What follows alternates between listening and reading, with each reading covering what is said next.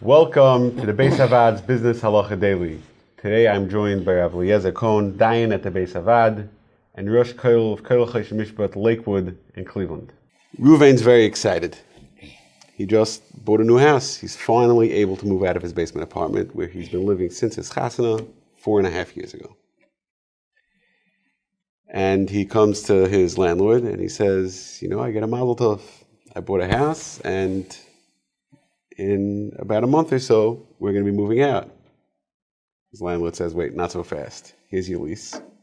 It was a 15-page document. You signed at the end. Here's that page. On page 12, it said that the lease renews annually, and you can't leave in the middle of the year. And if you leave in the middle of the year, you have to pay the whole rest of the year's rents. Rui says, you gave me a 15-page lease. You think I read the whole thing? I signed it because I needed somewhere to stay. Finding an apartment these days. Does he have the right to tiny that? So the answer is no, he doesn't have the right to tiny that. The Sefer Mishpatei HaTorah talks about the Shaila, and he says that people are assumed to have understood what they're getting into. In other words, when you're renting a house and you're getting a 15-page lease, there's probably a reason why it's 15 pages. So even though most of us will just click, I accept, and they won't read what it says, but technically, in the case like you're saying, where it's much more common, and this Shaila does come up, where a person says, you're locked in for the rest of the life of the lease, and he says, I didn't realize, or whatever, he can't say that. It doesn't make a difference. Because L'maisa, it's assumed that you read it, or you were informed of it. So even if you say you weren't or whatever, it doesn't matter.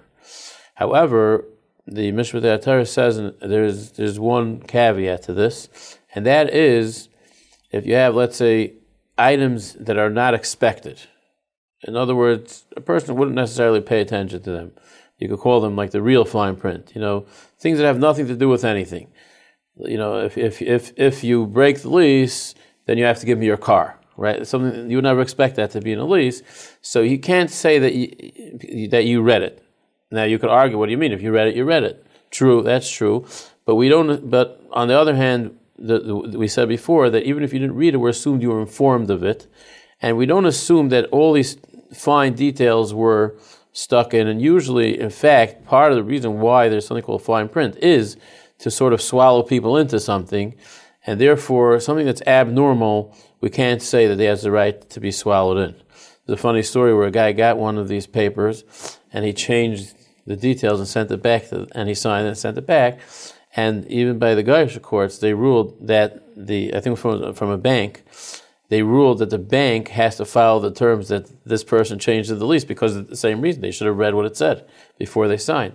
So apparently it's recognized also that you have to read what it says, and you can't come and argue that you didn't read it. But again, the Mishpatei HaTorah says that's only if it's something that's logical. But if it's something that's completely illogical or unconnected at all to the deal, then we don't expect the person to have automatically read it. And if he has proof that he didn't read it, he's not chayav for it. He needs proof.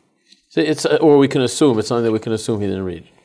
If you enjoyed this video and would like to receive more like it, or to sponsor a future video, please visit beishavad.org.